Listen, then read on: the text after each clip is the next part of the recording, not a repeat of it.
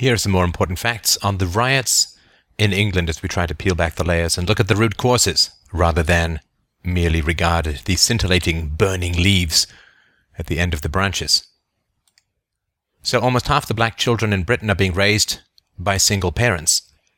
A quarter of all youngsters live in one-parent families. This is 3 times what it was in 1972, according to the Office for National Statistics. The biggest percentage of lone parent households is among black ethnic groups. 48% of the black Caribbean families have one parent, as do 36% of black African households.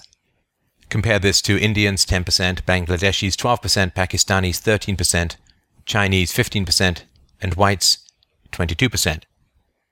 9 out of 10 single-parent families in the UK are headed by mothers, and children who grew up without their biological father are more likely to be unemployed, commit crimes, and leave education early, and to get pregnant as a teenager. Now, in some of the worst pockets of unemployment in London, up to a third of the adult population are living off government benefits.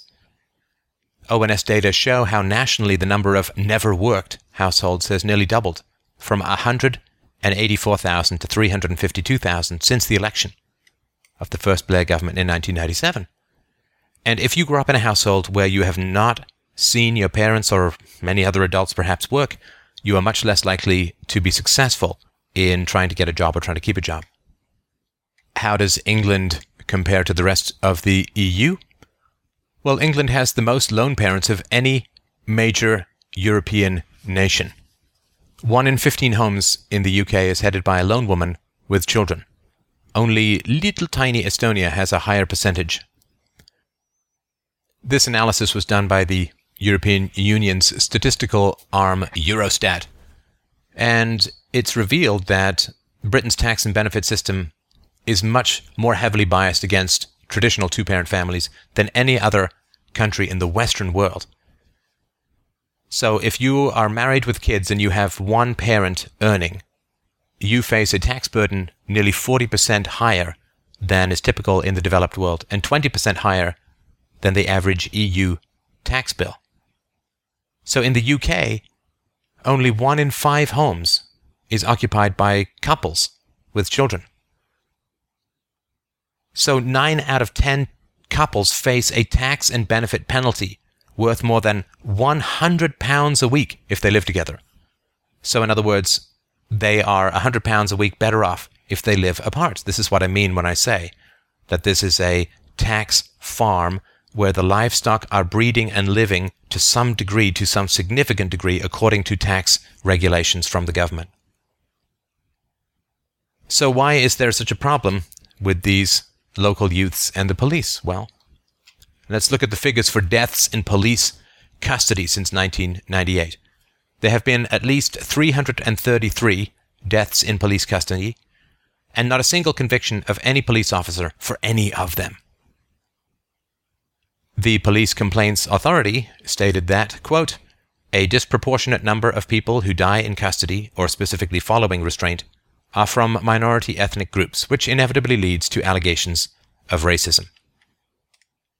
So in England, 2/5 of those who are unemployed are under 25. In other words, 1 in 5 young men under the age of 25 in the UK is unemployed.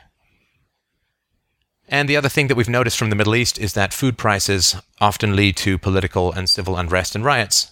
We saw this in Egypt and other Middle Eastern countries. Food prices in the UK have risen 3 times more than the G7 average.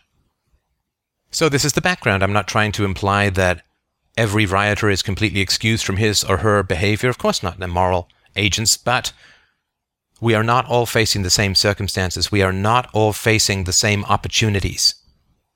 And a culture that is undermined and dissolved slowly through government regulations, through the tax incentives to bear children and live apart, results in young men and young women growing up without father figures, often in households where they've never seen anyone work. And what is their relationship to a free market, classical, liberal, voluntary society? Well, it barely exists. They don't live in that world at all.